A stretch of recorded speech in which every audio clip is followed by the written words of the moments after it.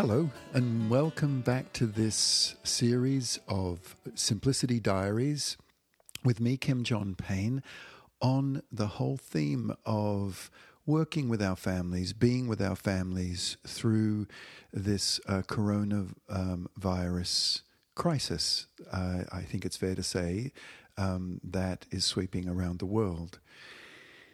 The last in this series is going to be, very understandably, of course, about filtering adult information from children and also actually from teens as well. It's certainly filtering from younger children and discerning and balancing with teenagers. So let's dig into this a little bit. It's very obvious that young children should not be hearing report after report about really super scary stuff. And I know that anyone listening to this podcast knows that, but it is amazing in the world how many people struggle with this or are only very, very dimly aware, if at all, that there needs to be filters there. We've lost track of it as a society. Now, although we might be onto it, our extended family and friends may not. And so one of the things that people have been talking to me about, writing in, calling into the Simplicity Parenting Institute about this, is with comments and questions about what do you do with extended family who are talking about this stuff nonstop, friends, nonstop. It's all they're talking about. I think it's really worth doing two things, perhaps a third, but two main things. One is to be very discerning about the people you're going to meet up with in the coming weeks. And the people who struggle with screening what they're saying in front of a child. You know the people who struggle with appropriateness. And honestly, I would limit the time with those folk, if not completely avoid it. You can resume the friendship or the connection later on. But if you've got a hunch they're just going to, scare the wits out of your kids, honestly, our first loyalty is to our children.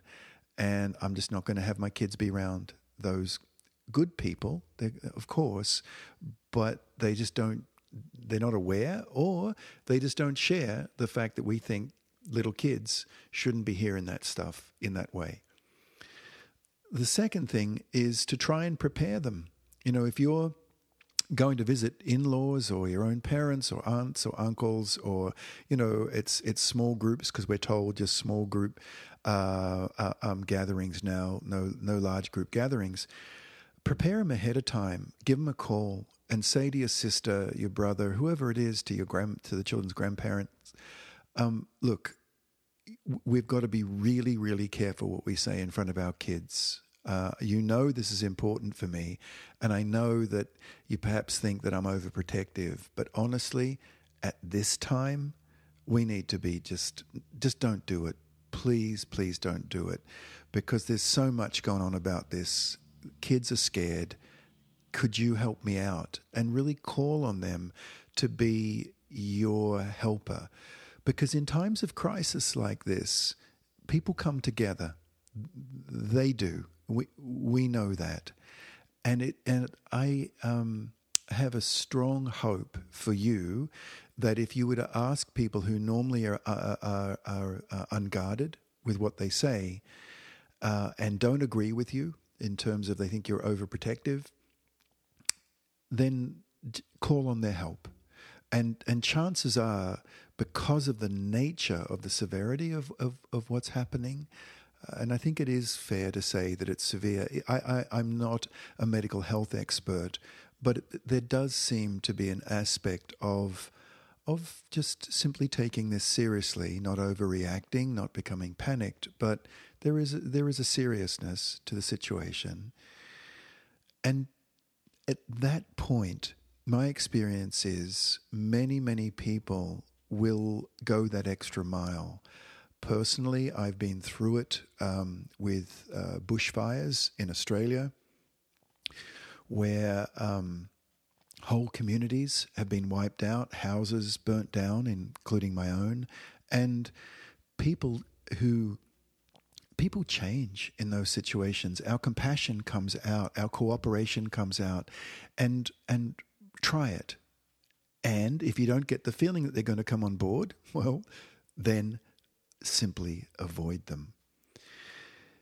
The guidelines in the Simplicity Parenting book really do come to a head here, in that these three, and I've added a fourth to these filtering of what to say in front of children. The fourth piece I've added in the new edition of Simplicity Parenting, which is about to come out in the late summer, early fall. A whole new, completely actually rewritten edition is about to hit, and I'm so pleased. But this, and actually I haven't mentioned that before, so yeah, there we are. Small little announcement of sorts. It'll be again published by Penguin Random House. So in that book, many of you'll know that I suggest before saying anything in front of a child, we ask ourselves three, and I've added a fourth question to this. The first question is it kind? Is what I'm about to say filled with kindness? Is it compassionate? And if the answer is yes, then you might consider saying it. If the answer is no, we don't. The second is it true? Now, I don't mean factually true. I mean true to my values. Is it true to my values to say this in front of a 5-year-old, 9-year-old, 11-year-old? Is that what I want to be saying in front of my child? Is that what I want them witnessing me saying in that way? And often that has to do with the tone in which one uses. It could be very accusatory, or it could be very panicked. And in that way, is it true to my values? The third one is it necessary? Is it strictly necessary that I say this right now? Is something going to happen bad unless I say it? And the answer is usually, no. No, I don't need to say this right now. I can defer it. It can be saved for later. And the fourth one is it securing? Will this help my child or teen feel more secure in this family, in this community, in this world? Will it help them feel more secure? And if the answer is yes, then you could consider it saying it. But if the answer is no, then again, just don't say it. Say it later. My experience, and certainly the experience of countless numbers of people, is that when this filter is run and you do defer it and say it later, the quality of what you say anyway to a friend, partner, extended family member, what you say is more processed. It's more thoughtful, and the voice in which you speak it with is more you. It just feels better. And some people have gone so far as to say to me, the practice of this, true, kind, necessary, securing, has actually helped me speak in the voice that I want to speak in. It's helped me be the person I want to be. And that's thrilling, of course, to hear that. So in that sense, we can apply this filter to ourselves in these coming weeks and months, because boy, is that ever going to be needed. And if you have been practicing this, then honestly, what lucky kids. Bravo. Because this will be easy. It'll be a bit more tested out and you'll have more opportunities for it, but it's going to really strengthen that practice within you. Now, the other aspect of filtering out the adult world is to be very, very careful about screens, about screen exposure, screen time with kids and teenagers. It's going to be particularly important because of this double whammy, right? One is that it's all over the screen. It's all over. And by the way, I would add the information coming through the radio as well. But it's everywhere in the media. Half-hourly news cycles are almost a thing of the past. This is all that's being reported, almost. I tested that theory out before popping into the studio to record this, and I just switched backwards and forwards between TV channels on my computer, and switched backwards and forwards between a bunch of different radio stations, and not one of them, not one, was not reporting on this virus. It's constant.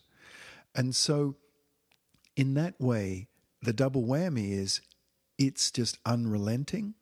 And the other is that your kids are going to very likely have more time at home where they're going to be bugging you, hassling you to have more screen time. This more now than ever is going to need us to be just rock solid in our limiting screen exposure. If you are a no-screen home, that's easy. And you see, we've prepared for it. We've prepared for it.